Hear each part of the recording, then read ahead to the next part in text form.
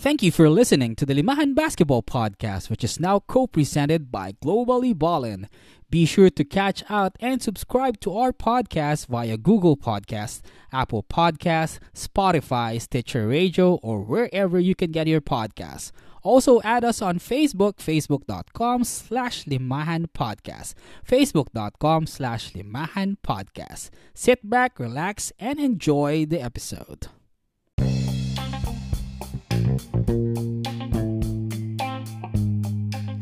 Hey, hop in and welcome aboard. It's your boy once again, Lance Fernandez, and this is the Limahan Basketball Podcast, a podcast about everything Philippine basketball, be it professional basketball, semi-pro basketball, 3x3 basketball, collegiate basketball, women's basketball, and everything and anything basketball under the Philippine sun. Glad that you can join us again after a month of non-activity. Here we are coming back to this podcast wherein we love to dissect the biggest news about Philippine basketball as we speak. Glad that you can join us today again on this October episode, the first one for this Limahan Basketball Podcast, and we will definitely have more episodes coming this month. It just so happened that I had to adjust my schedule to my new work, and that's why I wasn't able to attend to the podcast for the month of September. But now we are alive and kicking once again, and our podcast is still a product and still a partner rather of Globally Ballin. So shout out to Aaron Aronson for endorsing our podcast and continuing our partnership as we continue to upgrade the level of podcasts in the Philippines. And there's a lot of things that happened in just a span of 1 month. There are a lot of headlines as far as Philippine basketball is concerned, and if we are going to tackle all of them in one episode, then the show would stretch for like 2 hours. So we won't do that, although we would like to give shout outs to some of the players who carried our flag in our country in recent competitions. Of course, first things first, we would like to congratulate our Gilas Pilipinas women's squad who competed in the Asia basketball competition, and we will mention their names one by one, of course, because they are worthy of recognition too. We are going to congratulate Kelly Casey Hayes, April Bernardino, Jack Daniel Animam, Janine Pontejos, Gemma Miranda, Franz May Cabinbin, Danica Therese Jose, Ana Alicia Katrina Castillo, Unique Chan, Maris Andrea Tonko, Maria Beatriz Daes, and Ria Joy Nabalan, who represented our country in the FIBA Women's Asia Cup in India just recently. And of course, a shout out to their main sponsor, Ever Pilena, team owner Giselle Dossi, of course related to the Blackwater Elite. And of course, we would like to give a shout out to our Gilas men's squad who competed in the FIBA World Cup, and we are going to discuss more with what happened for their performance in that competition. And there's just a lot of things that happened, a lot of things occurred as far as Philippine basketball is concerned. Calvin Abueva is now in talks with the PBA to come back, and let's see what happens and how that develops. Of course, Coach Yang Gao resigns as head coach of the Philippine men's basketball squad, and his place will be filled up temporarily by Coach Tim Cohn for at least for the Southeast Asian Games. Beyond that, we don't know yet. And the PBA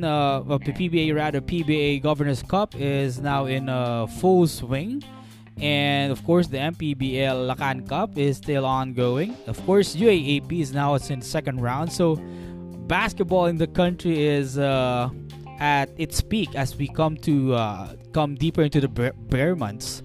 We will experience more basketball. Not to mention, we enjoy 3 UAAP games every Wednesday, so that's a treat for rabid basketball fans. But first things first, and let's get into the meat of things, and we are going to discuss the Gilas men's basketball squad's performance in the recently concluded FIBA World Cup, wherein sad to say, we finished in the last spot out of 32 teams. We are 32nd. We did not win anything, and of course, the margin of losses were dismal. I mean, the loss to Italy was big, the loss to Serbia was big. We thought we could win against Senegal, but no. And even the classification games are not a good sight to see or to look at or to even review. And there are a lot of things why it happened, I believe, and there are a lot of factors that contributed to that dismal showing or outcome. First, I believe that the lack of preparation as a team has been detrimental to their campaign in China, because after the Commissioner's Cup, Junmar Fajardo, Roger Pugoy, and Troy Rosario needed a quick breather after the finals. They played 6 games, and after that, they did not join Gilas immediately. Rather, they were given a few days of rest before coming into the practices for the national team. And frankly, this version of Gilas only had like 10 days or like 2 weeks, if we are going to be generous about it, to be able to mesh, to gel, and to play as one cohesive unit. And that is not enough when you are going up against teams that have been playing together for so long. Serbia has a lot of tune-up games prior to the World Cup. Italy has been intact for so long. And Senegal is Angola rather. Angola, yeah. I mentioned Senegal earlier, but it's Angola. Angola is a tough team. There are no pushovers. They were former African champions for the longest time, and they have been dominant in the continent for so long. So we cannot take them lightly, and that's what happened in the group stage. We did not score a victory, possibly because we really don't know, or the players that we send doesn't have a full understanding or appreciation of what each and everyone can do or bring inside the court. Also, another factor is that poor cold shooting that Roger Pugoy just had to mention after their victory last outing in the Governor's Cup. That if only he had that kind of shooting in the World Cup, and maybe the outcome might be different. So that's how poor it was. Nobody can make a string of baskets like a deadly shooter would be. And this led me thinking, actually, the second factor, that the cold shooting aspect. Do we really have any pure shooters left in the PBA? I mean, pure shooters, wherein you give them 5 balls, they'll convert 5, or maybe even 4. So 4 or 5, they would easily convert them, and with no sweat, just give them the ball, even without too much warm up or practice. Just give them a ball, give them a clear view of the hoop, and they can shoot it. They can sink the attempt. And looking at the rosters that we have in the PBA, I'm not sure if we can consider anybody as a pure shooter anymore.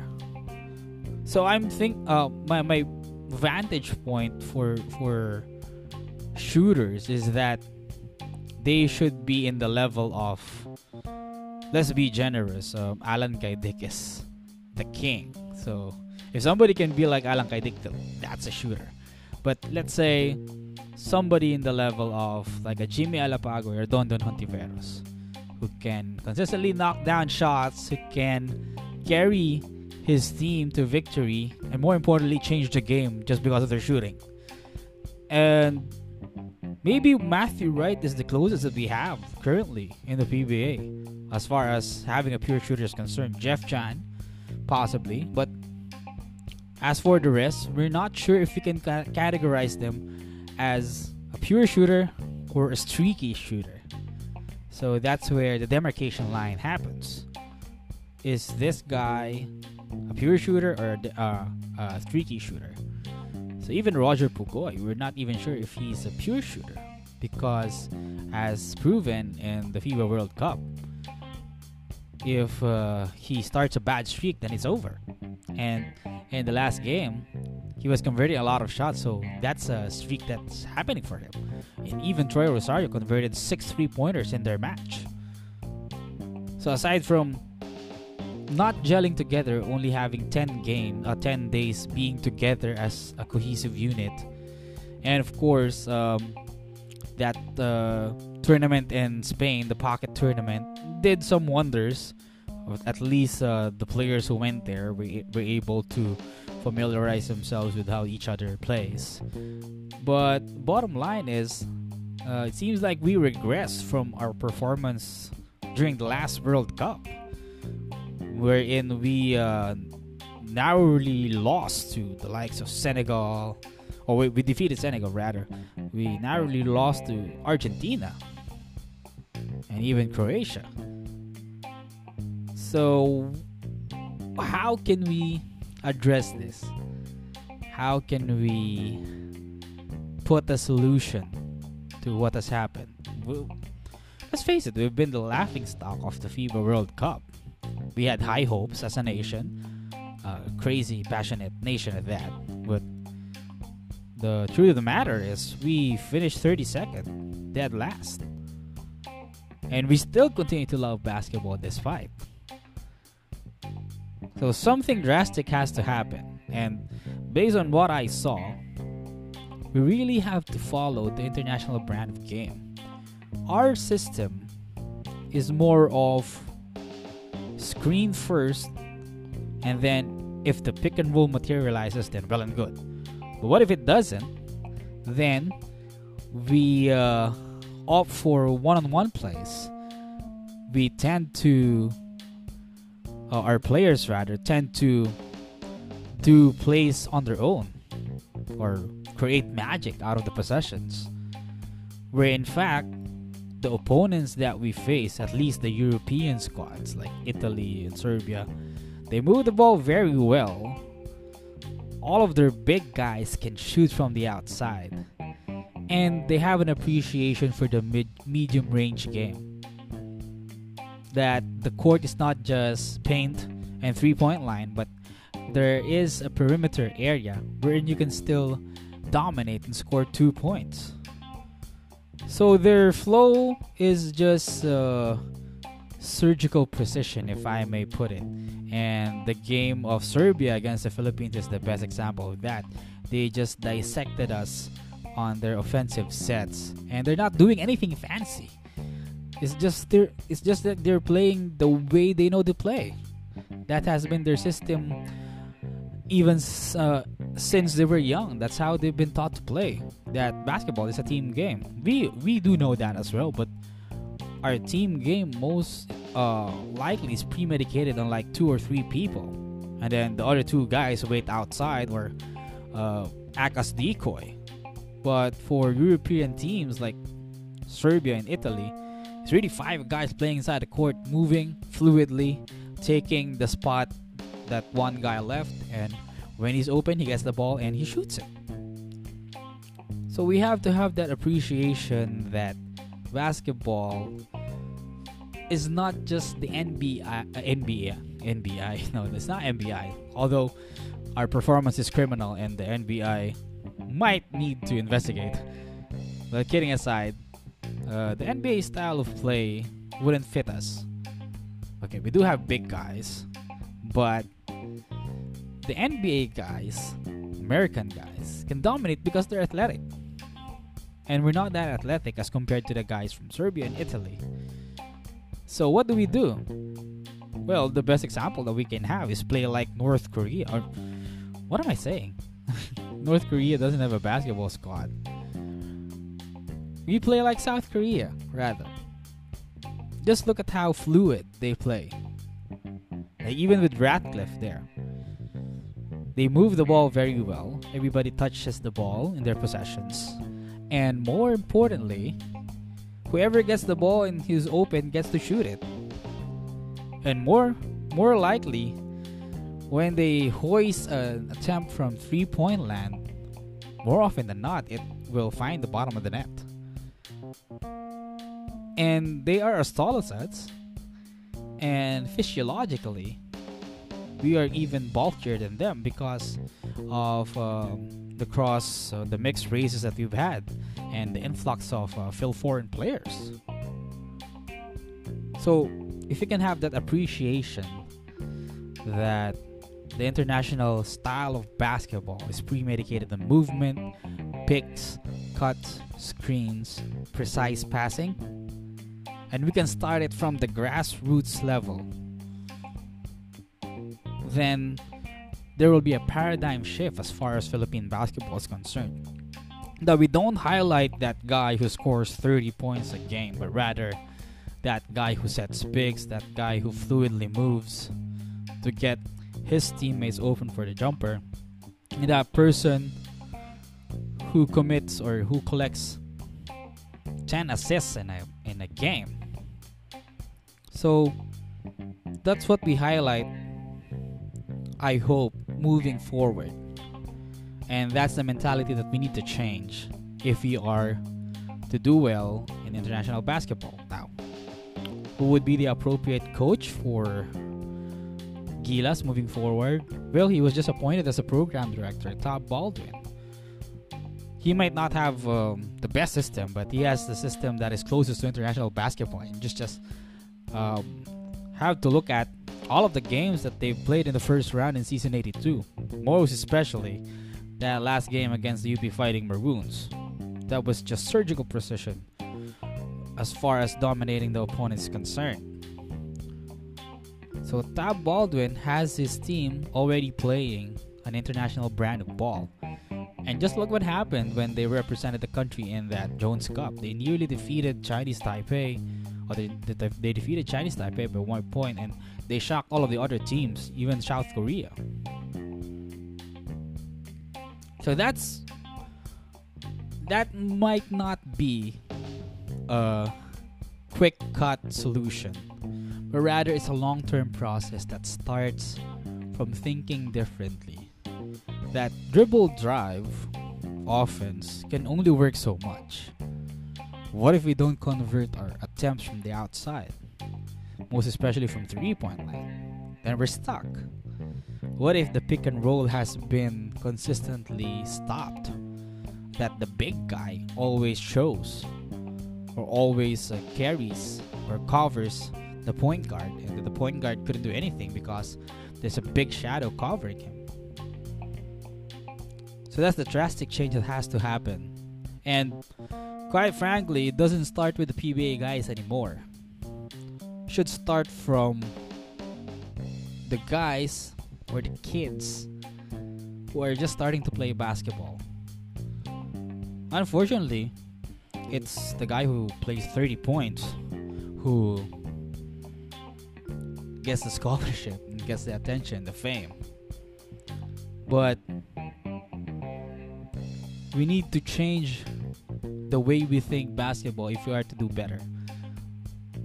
This should be a wake-up call for us, being 32nd after winning one game in the World Cup 5 years ago and narrowly losing to better squads. I'm not saying that we are regressing, but there has to be a drastic change for our perception and our school of thought as far as basketball is concerned. We're not tall. First things first.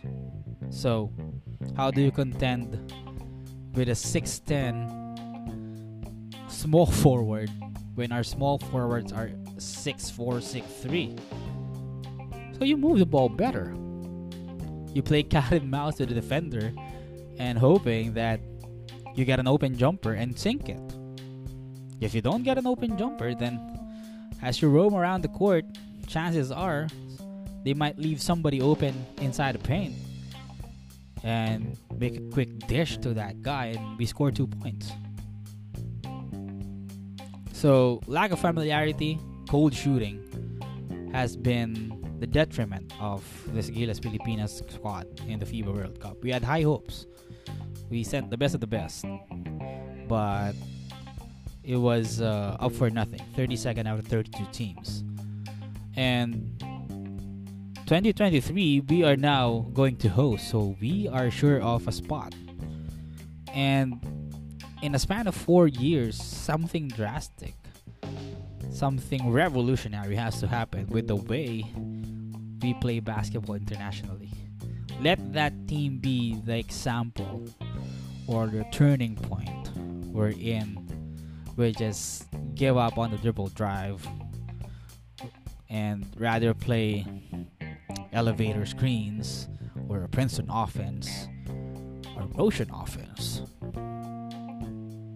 or just move the ball better. May that team 2023 be the start that we have learned our lesson from 2019, and 4 years after, we change our perception about international basketball, adapt it, get players that are a perfect fit for that kind of system, make them practice longer than 10 days together. And the PBA has to adjust its schedule also if there is an international competition coming, because we'll know it years before. So 2023, we already know that there will be a World Cup. So if the PBA can only adjust their schedule, sacrificing one conference and making it two, then that will be a big advantage, giving these players, whoever will be chosen, giving them a lot of time to mesh together, gel together, and just bond together, because that works, that helps chemistry. So I'm not sure how much of these solutions or these changes will be implemented.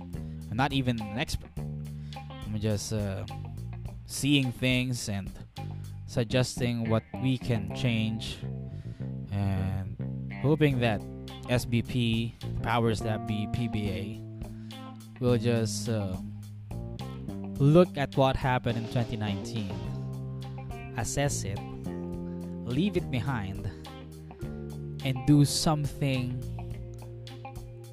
180-degree turnaround. That this type of basketball wouldn't work anymore, but rather we have to find a new system, a new school of philosophy, a new coach, a new mentality. More importantly, find confidence that we really can compete against the best of the best in the world.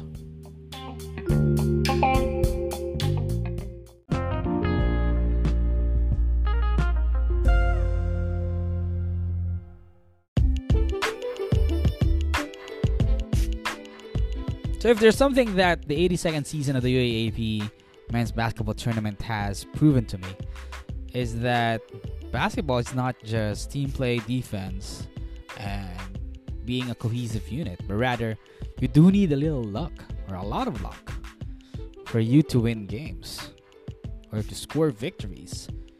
And that is very evident as we dissect the first round of two teams, talking about the UP Fighting Maroons and the NU Bulldogs. NU was just on the unfortunate end of the spectrum to lose 4 games by close margins. Although they had to win 1 in the first round, that was all they could get. And they lost 6 of their first 7 games. But if only they had that extra push, or if only they did a few things well prior to the last minutes of the match, then no doubt that they could have flipped their record. Instead of being 1-6, they could have been 5-2 easily, maybe 6-1. But it's just the breaks of the game are not going their way. And now, just because of those close games and some miscues or blunders late in the game, and I call that inexperience charge against a squad that has young guns, talented at that, but are not that mature yet to close out games. I mean, Sean and Defonso and Dave Ildefonso, they will carry this team for years to come. And that John Lloyd Clemente is also a sensation. But unfortunately for now, it's just that Lady Luck Lady Luck has not given them a great tune, and that's why they're languishing at the bottom of the team standings. And possibly, Coach Jamaica Rin's squad is in jeopardy. He's now in the hot seat just because of those close games, close matches. And then on the other side of the spectrum, we have the UP Fighting Maroons, who are so lucky with these close games. They won 3 games by a solitary point, and then won 2 more by 6 points apiece. So that's an average margin of winning of 3 points. So that's a total of 15 points for all of their leads, and divided by 5, so you get 3. So they won games by a single possession.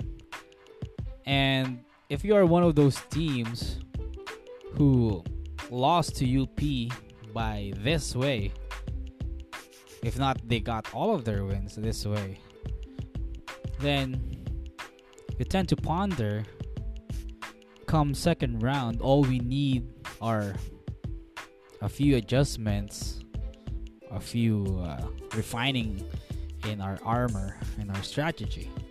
Then we could overcome this team in the second round.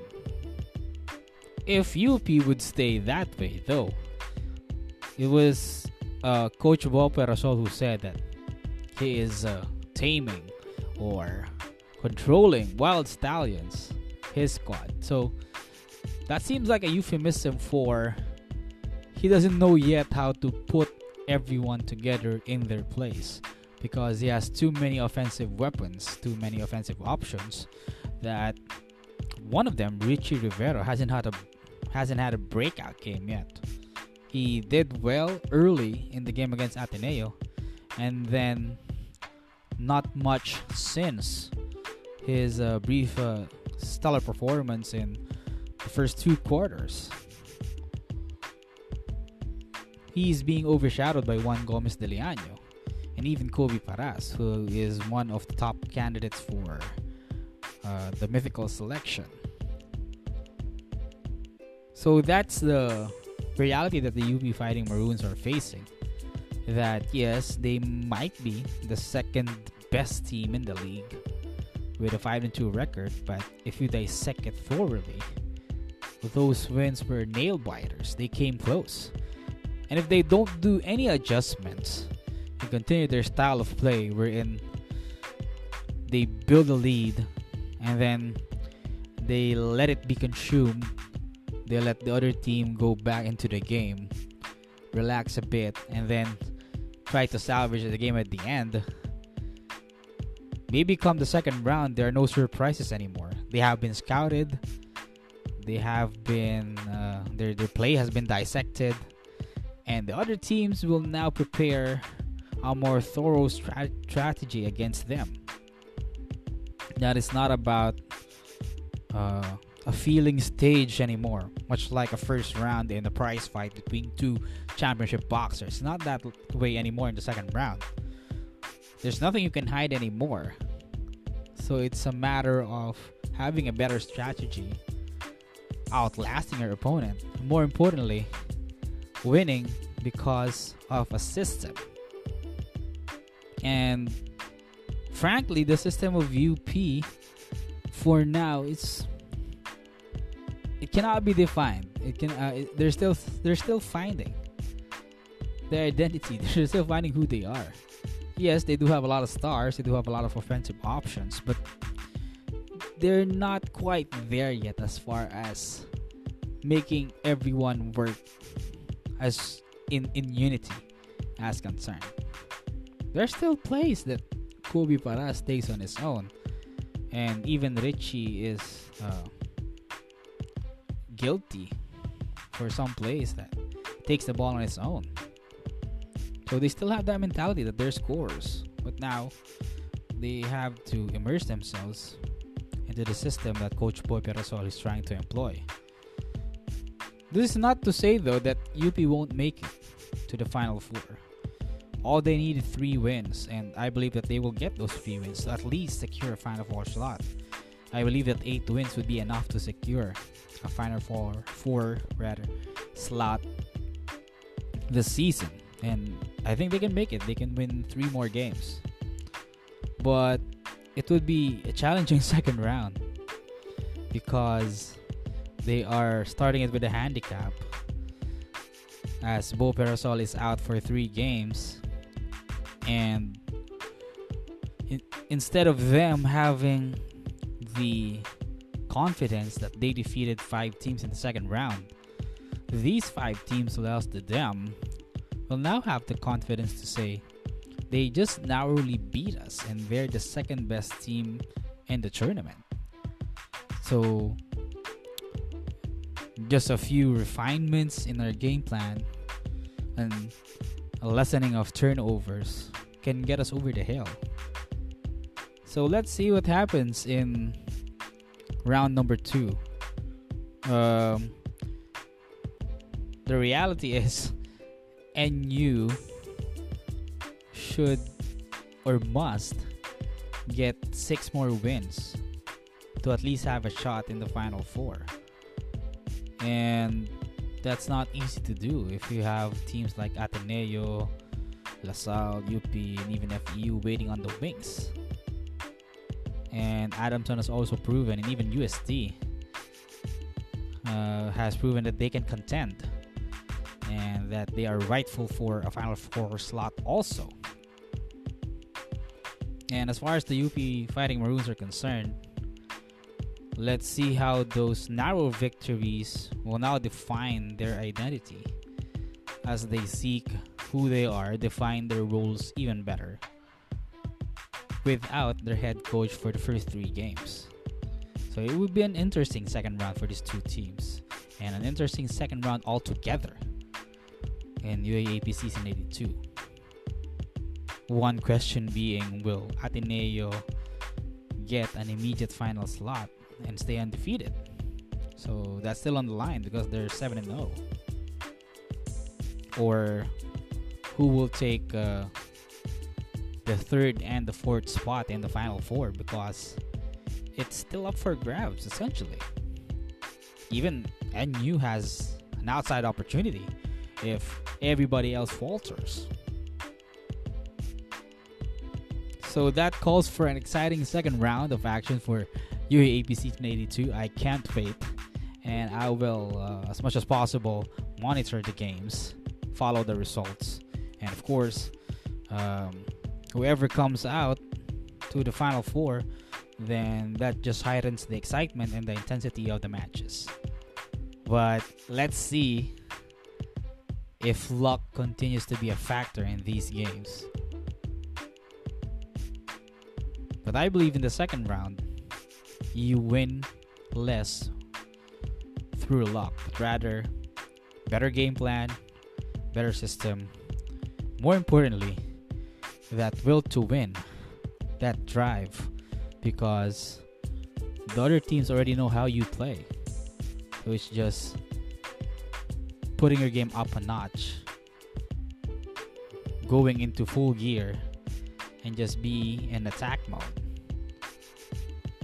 That will put teams over the hump and into the Final Four of Season 82.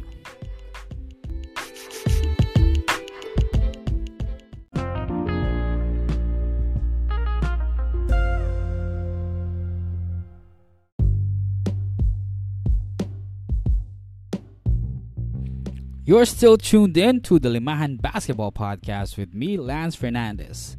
And just as we have discussed, or just discussed, the UP Fighting Maroons earlier, now we go to the impending matter at hand, wherein Coach Bo Perasol will not be able to mentor his boys for the first 3 games of round number 2 in Season 82 because of the tirade that he had against one of the referees in their game billed as the Battle of Karipunan against the Ateneo Blue Eagles. And some would say that it's a steep punishment, but some would agree. And but bottom line is, how will the Fighting Maroons respond now that their mentor, their coach, will be gone for practically half of the second round, which is crucial because they have to maintain their spot for a Final Four berth. And I'm not saying that they will lose these 3 games, but how big of a psychological factor that would be if they march into the venues, into the games, and their head coach is not there. So Ricky Dandan, Pochwinho, Mariah Gingerich, Rodney Santos, and the rest of the coaching staff would have to do an awesome job to steer the Fighting Maroons to a good record while waiting for their head coach to come back. They have appealed the case already, but it has been repealed, and the 3-game suspension sticks. And we don't know why it was repealed. There's a school of thought saying that the 3-game suspension is a bit steep, but when you look at the video again, it's not just throwing bad statements, and it's not just complaining that he did. He really entered at the middle of the court, pleaded his case, and the worst part is he tried to incite a fight against the official.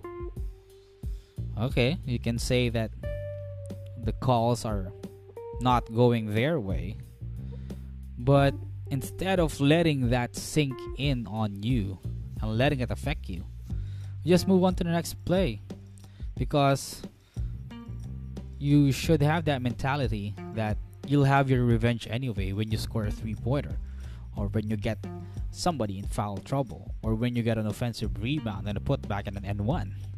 And that's how you should see basketball. Complaining can only get you so much. You can plead your case to the referee and try to shift their calls towards your way. But that's why basketball is a controversial sport at times, because some of the calls are subjective. Offensive foul, blocking foul is subjective. Hand check foul, loose ball foul, pushing foul, they're all subjective. Even contact made after an attempt, sometimes referees call it too tight, sometimes you just let the players play. So if that's the reality that basketball is being set upon, then if there are bad calls, you perceive bad calls, and you play through it, and you do better by scoring, moving the ball, and trying to outwit your opponent. And frankly, that could have been the ultimate frustration of Coach Bo Perasol. He might not admit it, but Ateneo just had a stellar game against them, that the Blue Eagles with Coach Tab Baldwin just dissected their defense. Ateneo even allowed the Fighting Maroons to run around the court or have their track meet in the first quarter. That's why UP ended the first quarter with a 6-point lead, 21-15. And then from then on, they weren't able to break the 20-point barrier in each of the last 3 quarters anymore, wherein Ateneo scored 26 and 20 points in quarters 2 and 3 and just blasted their way farther from they're supposed to be rivals. And Ateneo is not doing anything fancy either. They're just moving the ball well. That's how they play. And they just couldn't block out William Navarro, who was fighting for every loose ball also, for every offensive rebound at that. And they didn't have a solution for him. They didn't have a solution also for SJ Belangel, who has been a revelation in that match. Even Gian Mamuyak chipped in, and most especially Matt Nieto. That 30 Taverna's contributions, although essential, have not been noticed for the majority of the game. And of course, Ange Kwame was able to dominate inside, especially with his offensive rebounding. Of course, when he gets the rebounds, they get extra possessions, and when you give a talented team and a disciplined team like the Blue Eagles extra possessions, chances are you'll get burned, because they'll know how to adjust and they'll know how to execute the next time. So the Fighting Maroons have to deal with this. There's nothing they can do anymore. The UAAP board has spoken, and the 3-game suspension for Coach Pao Perasol sticks. But I do hope that the game against the Blue Eagles will be a learning curve, a learning lesson, that when they face themselves in the mirror every morning, the reality is they won close games, 5 close games. They lost to UST by a big margin, and they lost to the defending champions by a whopping discrepancy. So let's see how the saga continues, so to speak, for the Fighting Maroons. With Coach Bo Perasol gone, Ricky Dandan, the first assistant, so he will be assuming head coaching duties. And will it inspire the Fighting Maroons, or will they regress? But going back to the matter at hand, that 3-game suspension, I believe is just fair, because if you excessively complain, well, you might get 1 game for that. But inciting a fight against a game official rather, and at the middle of the court while the game is going, and still enraged, even though his players were trying to plead their case towards him not to pursue this anymore, then that calls for a lengthy suspension, because you can't have coaches just imposing their will against the referees, trying to threaten them physically, and then get a light suspension. So this is a precedent that moving forward, if something like this happens again, and we hope it will not happen anymore, that the same level of suspension will be bestowed, 3 games, and that the case is unappealable. So let's see how Coach Bo Perasol will spend his days until that 3rd day is over, or 3rd game is over. So he'll be back coaching by the 11th game of the elimination round, and he's just hoping that when he comes back, the Fighting Maroons will win majority of the 3 games, that they're just a win or 2 closer into clinching a Final Four stint.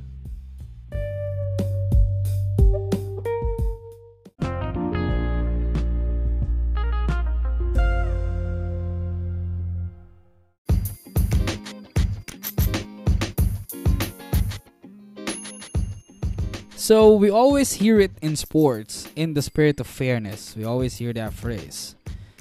But what exactly does it mean? So if you're fair to your opponent, then you don't do anything illegal to your advantage. So PEDs, performance enhancing drugs, are a no-no. In baseball, altering your bat with pine tar is also a no-no. In American football, deflating the ball a bit is also a no-no. And just any unallowed activity that can boost your chances of winning, even for a slim percentage, is not true to the sports tenant in the spirit of fairness. And this fairness, this parity, is being questioned in recent days by Congressman Mikey Romero, who also owns the Northport Barang Pier squad in the PBA. And he's questioning if foreign athletes are detriment to the spirit of fairness in college basketball. Because frankly, in one end, you can argue that the schools with better resources can attract a foreign player to come into their university, get an education, and represent the school in basketball more often than not as a center. It has been the trend recently, especially with the likes of Ben Mbala, Karim Abdul, Steve Akomo, and Papi Sar. So prior to that, you've had foreign players like Kirk Long and Zion Later, so they were wingmen, not the big guys. But from that moment forward, it seems like it's an automatic that if there's a foreign player in the team, most likely it will be the man in the middle. And we've seen that trend become the norm recently in the UAAP and the NCAA. And I believe NCAA is doing something about it by trying to ban foreign players altogether after this season. So let's see how the schools will react to that. But is it really detrimental to fairness allowing foreign players to don the university's uniforms and represent them in basketball? I believe not.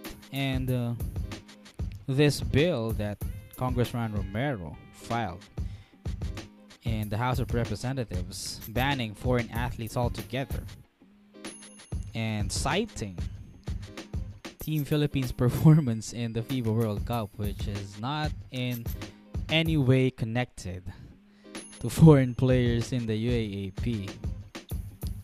The dots just doesn't connect. And an excerpt from the bill that Congressman Romero filed. The big problem here, and I quote, "The big problem here is our homegrown Filipino athletes are not being given equal chance. The imports, who are leading the UAAP right now in terms of MVP races, are dominating. We are shortcutting and we are stopping the growth and development of our Filipino players. This should be for all sports in the collegiate level." And just by these four sentences alone, four statements alone, there is a counter argument that favors not banning foreign athletes to play here. Well, first things first, just imagine if the USA had this provision and Kobe Paras wasn't allowed to play for Creighton or CSUN, or at least for his high school basketball. And even Japet Aguilar was not allowed to play in Western Kentucky. It's the same principle. But in reverse. So it's our Filipino players who now are the foreigners playing in the United States. So they are the foreign athletes in the USA. Just imagine if they had this kind of bill or rule in the NCAA guidelines, then it's partly discriminatory, because in the spirit of fairness, you give everyone an opportunity to play. But you can regulate that fairness, and I'll tell you how in a while. So going back to this excerpt from the proposed bill, the problem here is our homegrown Filipino athletes are not being given equal chance. Well, they are given equal chances because the big guy is just taking one spot in the team, and their life doesn't end in college basketball. But sadly, for these foreign athletes, once they're done with the UAAP, who knows where they will land? Who knows where they will play? And Charles Mami, for all we know, he's now a scout, but we don't have an idea what he's up to lately, because they're not allowed to play in the PBA, when in fact our homegrown players, if they do well enough in the UAAP, even though it's still the big foreign guy who is dominating, they still have a shot to make it to the big leagues, the pros. So talking about equal opportunity here, we're not seeing it at the long term, but rather we're seeing a microcosm of what's happening. That because we have been focusing on the micro too much, we are not looking at equal opportunities at the macro level over the long run. So equal opportunity is just one spot. There are 11 other spots in the squad. And if you train hard, do well, practice hard, then you'll get noticed. You'll get more playing time, and you'll be able to show what you're made of. It just so happened that physically, these players from Africa are taller, bigger, and have great physique. That's why the college teams who think that they would win, that they can win with one of these centers on board. So in the spirit of fairness and the spirit of giving everyone an equal chance, they're just taking up one spot, and you couldn't even play two foreign players at the same time. Heck, you're not even allowed to have more than one foreign player at that.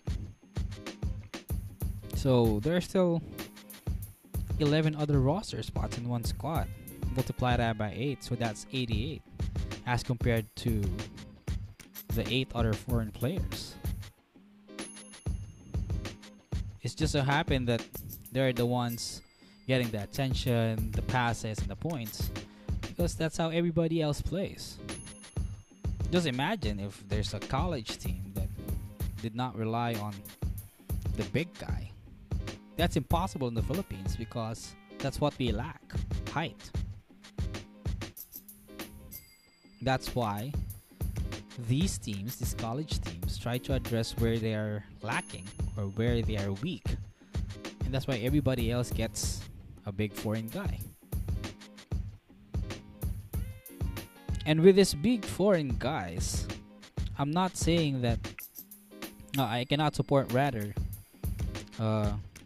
another provision in the proposed bill saying that we are shortcutting and we are stopping the growth and development of our Filipino players, when in fact they are more challenged to play against these guys to prove themselves that they are not pushovers. Ask any UAAP player, past or present, who has experience playing with or against these Phil foreigners, and they will tell you that it has helped them improve because they now have that chip on their shoulder to prove that Filipinos can match whatever they can do in basketball. And more importantly, that they are deserving of their spot in the squad.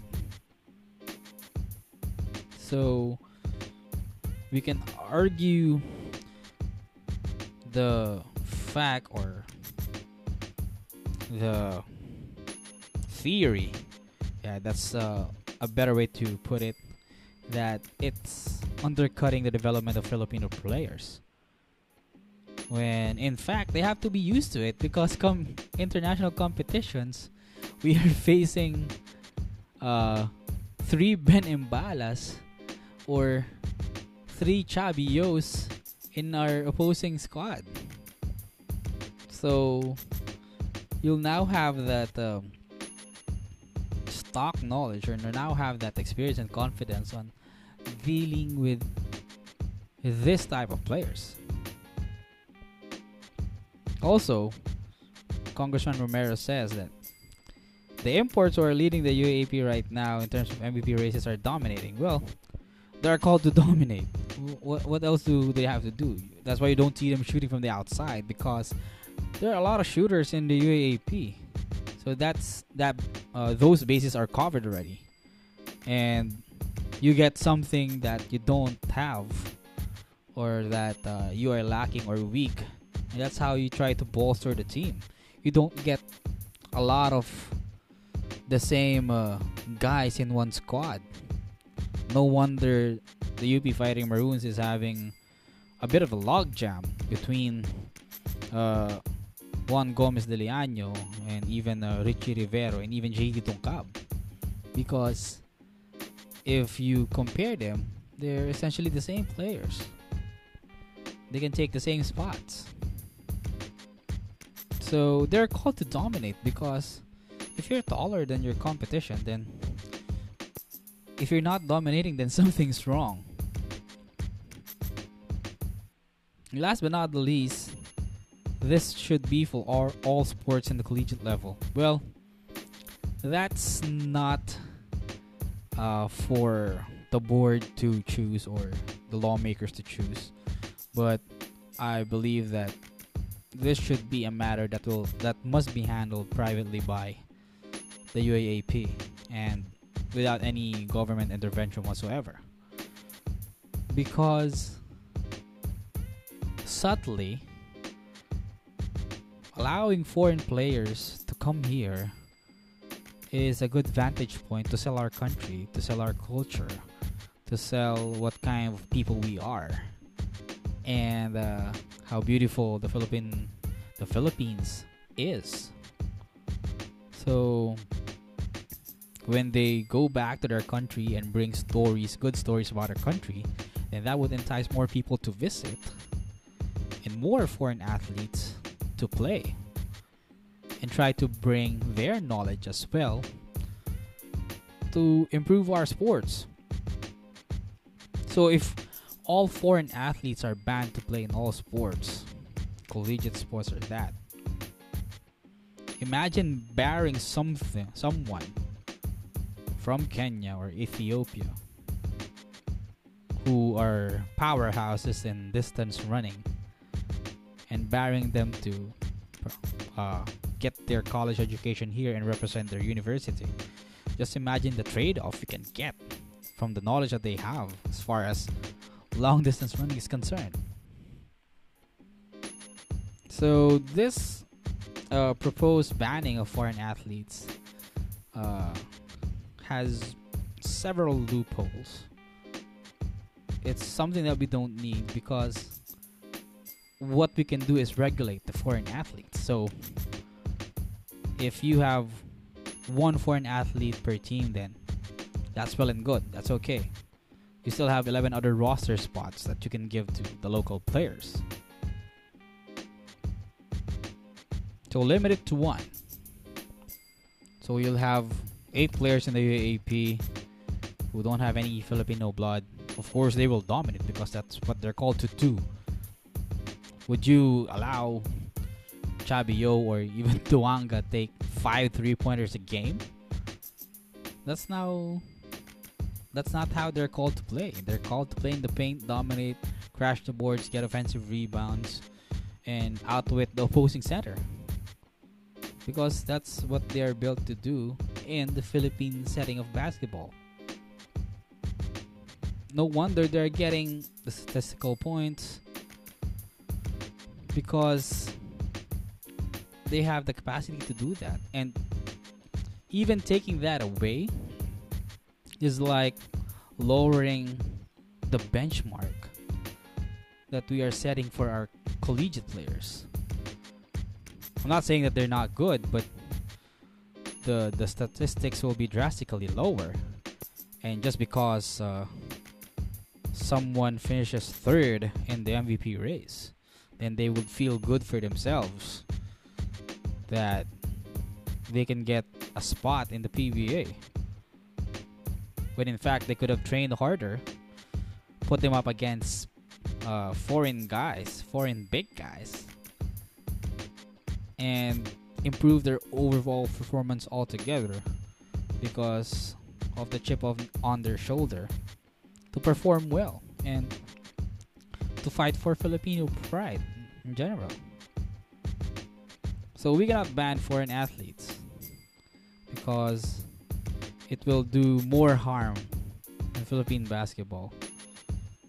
They always say that you don't improve if you play the same team over and over, or you play pick-up basketball against the guys that you already know, because there's a lot of sorry and excuse me.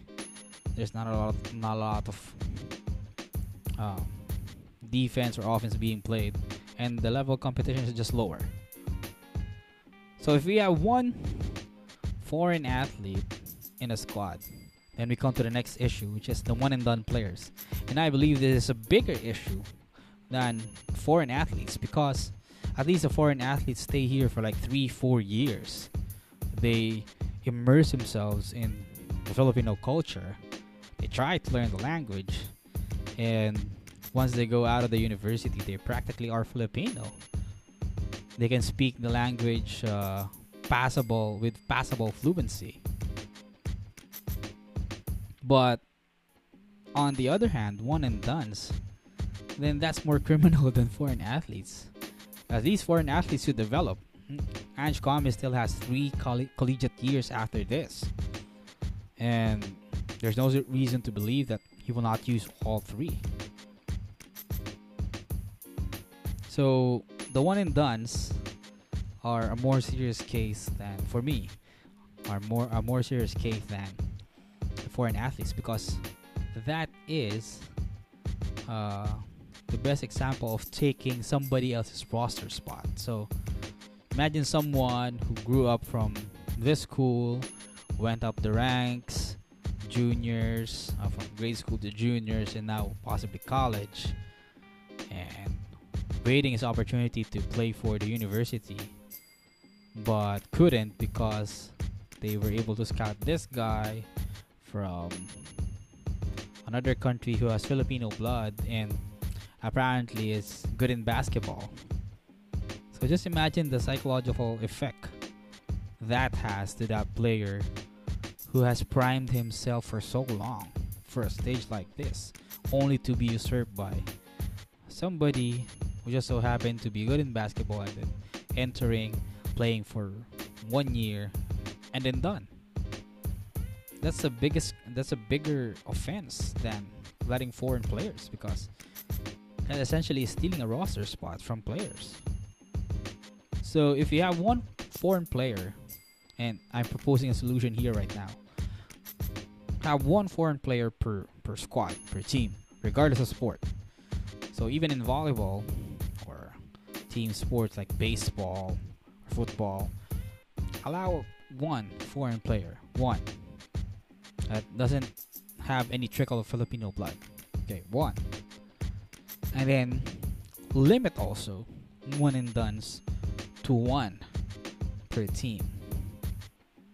But if they use the one and done rule, quote unquote, this year, then place a provision that they couldn't use it for consecutive years. So at least somebody else gets a roster spot, somebody else gets integrated into the team, and by the time that another one and done tries to squeeze in and usurp that guy, then the guy who is well embedded into the system has a better chance of retaining his spot. I'm not sure if the UAAP board will implement this, but this is the solution that I see. Foreign athletes, they're just part of the UAAP already. Well, let's deal with it. Imagine life without them. Imagine UAAP basketball without them. It would still be intense. I mean, the rivalries would still be there, but you are at the edge of your seat, because at any given time they can get an offensive rebound and just slam the ball into the hoop, or just swat a shot 3 rows away from the baseline. So they have that impact, and taking that away, especially now that UAAP is a big money event and it attracts a lot of attention, then that's a detriment to the level of competition. So 1 foreign player per team, one and done player in every other season, and you still have 10 other roster spots for the Filipinos. There's still 80 roster spots in the UAAP, and you get the best of the best. The problem is that the talent pool is so deep that you have to create a narrow funnel to get the best of the best. Almost every 10-year-old kid is playing basketball, and what percentage of the Philippine population are they?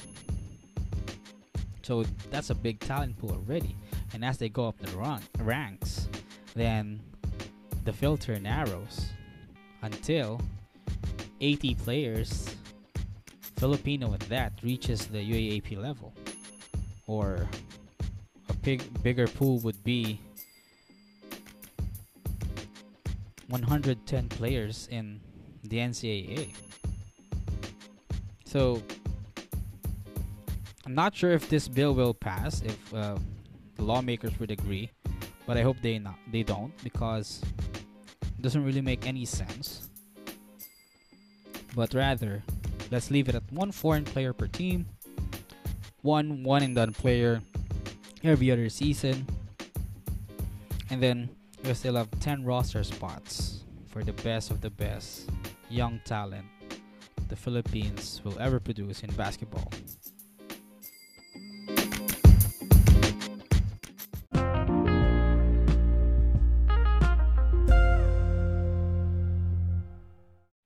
After the FIBA World Cup, the Samahang Basketball ng Pilipinas now gears up for the upcoming Southeast Asian Games that the Philippines will be hosting. And they have tapped Coach Tim Cone to handle the reins for this squad. And he has chosen a 15-man pool for the competition. And by the looks of it, his players from Ginebra will dominate the training pool. So we have Japet Aguilar, Arthur De La Cruz. We also have Stanley Pringle, and also Greg Slaughter, L.A. Tenorio, and Scotty Thompson being part of the training pool for the SEA Games. And they are reinforced by Jason Castro, Junmar Fajardo, Marshall Lassiter, Vic Manuel, Roger Pugoy, Chris Ross, Troy Rosario, Christian Stan Hardinger, and Matthew Wright. So those are the 15 players that are vying for roster spots for Team Gilas for the 2019 Southeast Asian Games.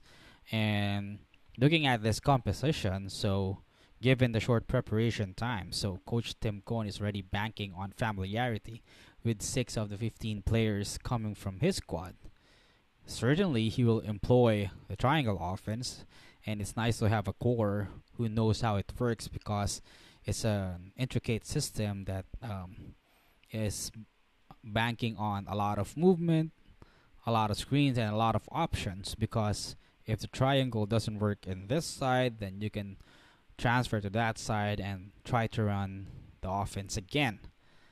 And they have the playmaker in Tenorio who can run the offense smoothly, and they have a guard who can score big in Pringle, and also a guard who can surprise the opponents with this outside shooting, and more importantly, his defense and Chris Ross. So finally, Chris Ross gets to represent the country in an international competition in basketball. Also, another factor in this squad is that it's loaded with shooters. And you have shooters like Jason Castro, Marshall Lassiter, Roger Pugoy, who is dying to redeem himself from a dismal FIBA World Cup performance. And even Troy Rosario is hoping for the same. And then you put an energy guy in Scotty Thompson, another shooter in Matthew Wright. And of course, the big guys, Junmar Fajardo, Japet Aguilar, Greg Slaughter. And it's very evident what Coach Tim Cohen is trying to do with his roster. So you have big guys who can dominate, rebound, try to get as much possessions as they can to get more scoring opportunities and run up the scoreboard. And if that doesn't materialize, their post game, their inside presence, then they can kick out to the guys like Pagoy, Matthew Wright, Rosario, and even Lassiter. Then you have an hustle guy, a big hustle guy in Christian Stan Hardinger, and a smaller version in Scotty Thompson. So they are the energy guys. And if the enthusiasm of the team runs low, they will inject energy into the gameplay. So that's plain and simple how this system works. And you add Vic Manuel for sure measure because he has a decent medium range game. So if you have 3-point shooters like Pugoy, Matthew Wright covering the 3-point land, you would need guys like Manuel and even Arthur De La Cruz to cover the medium range game. At least you get scoring opportunities outside the paint and inside the 3-point line with these guys. And of course, you still have speed with Castro and Tenorio and Chris Ross. So every time Aguilar or Fajardo or even Vic Manuel sets a pick and the defenders don't rotate or adjust or show, then these guys can just blast through the lane and get an easy layup. So it's not hard to dissect the squad that Coach Tim Cohn put out because he's banking on familiarity. He's banking on specific roles. He knows what he needs. He knows what he needs, and he's filling it with the guys who can get a job done. His coaching staff, though, is quite interesting because he got Jamie Alapag, and I believe he's there because he was able to pick up a lot from his stint in the Summer League squad of the Sacramento Kings, and is also head coach already in Alab. More importantly, he's there as a shooting coach that he can help refine the stroke of these guys from the perimeter. And that's something that they didn't have, or someone that didn't have in China, in Foshan. So now they have a Jimmy Alapag who can teach these guys how they can refine their stroke to be able to hit their mark more times than not. Then you have John Chico, a veteran coach. So he can input a lot of ideas, a lot of philosophies, a lot of game adjustment situations. And he's a championship caliber coach as well. And then the most interesting part of the coaching squad, and seems like wherever Tim Cohn goes, he follows. And that's Joe DeVance. So this could be an indication that Joe DeVance might hang his sneakers, in this season or next. That injuries has taken a toll on his body, and that he couldn't perform at the same high level that he did before. He can still put up a 3-pointer. he can still uh, put a body at the paint and defend decently, but not at the level that he did, let's say, half a decade ago. So with him being part of the coaching staff, maybe Coach Tim Cohn wants to get his feet wet in the mentoring side of the game. And that's why he got him for the SEA Games. And this is his baptism of fire. That in the not so distant future, he will eventually also wear a long sleeves and a tie together with Coach Richard Del Rosario and Ozan Rosella and the rest of the assistant coaches of the Ginebra Gin Kings. The last but not the least, well, let's be honest, we are still the kings in Southeast Asia as far as basketball is concerned. Indonesia had Denzel Bowles, but and also Raiko Torman in their squad as their mentor, but their adjustments are not that convincing as far as trying to usurp Team Philippines in basketball supremacy in Southeast Asia. Still is not close. Even Thailand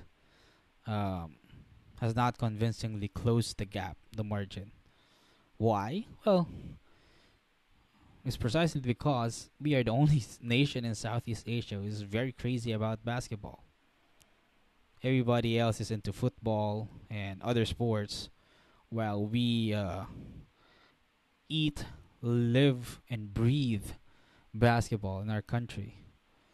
So with that, with the sport being deeply ingrained in our nation, and we are the only one having that reality in the region, then that's why we are ahead of the other countries in terms of basketball in leaps and bounds, at least for Southeast Asia. That's why for the longest time we've also been winning and dominating SIABA tournaments, because it's the same opponents that we will be facing here in the Southeast Asian Games. So Tim Cohn built a training pool, or got a training pool that didn't get the job done, at least for the SEA Games. And this is a team that some of them will maybe part of the long-term plans. So some of them may be part of the team by 2023. But in terms of the task at hand, which is the SEA Games, then whoever gets out of this 15 man training pool can get the job done, because the level of competition is not that high. Nobody can match us as far as Southeast Asia is concerned. Of course, you couldn't say that to your opponents because it might motivate them, and you couldn't. The players couldn't inculcate that in their heads, because that would be tantamount to being overconfident, and we know what can happen when they have that mentality. But if they put their heads up, prepare well enough, and gel under the triangle offense of Coach Tim Cohn, then there will be no doubt that they can sweep the competition again, get a gold medal, and reassert the Philippines' supremacy in basketball in Southeast Asia.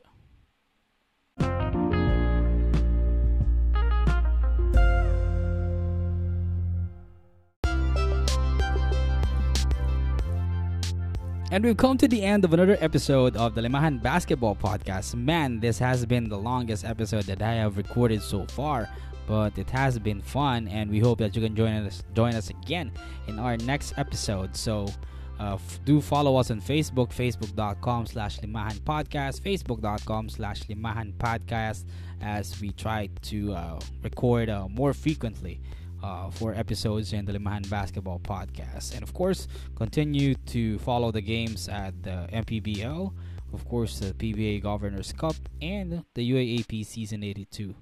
And also keep an eye on the National Basketball League especially the Women's National Basketball League and the 3x3 competitions by Chuxigo and the 3x3 competitions also by the UAAP. So basketball is starting to pick up as we head towards the latter part of the year, and as we go into 2020, then it will just continue, and more competitions will come in the horizon. So once again, this has been your boy Lance Fernandez, always telling you that life is a ball. Never give up until the final buzzer. Thank you and God bless.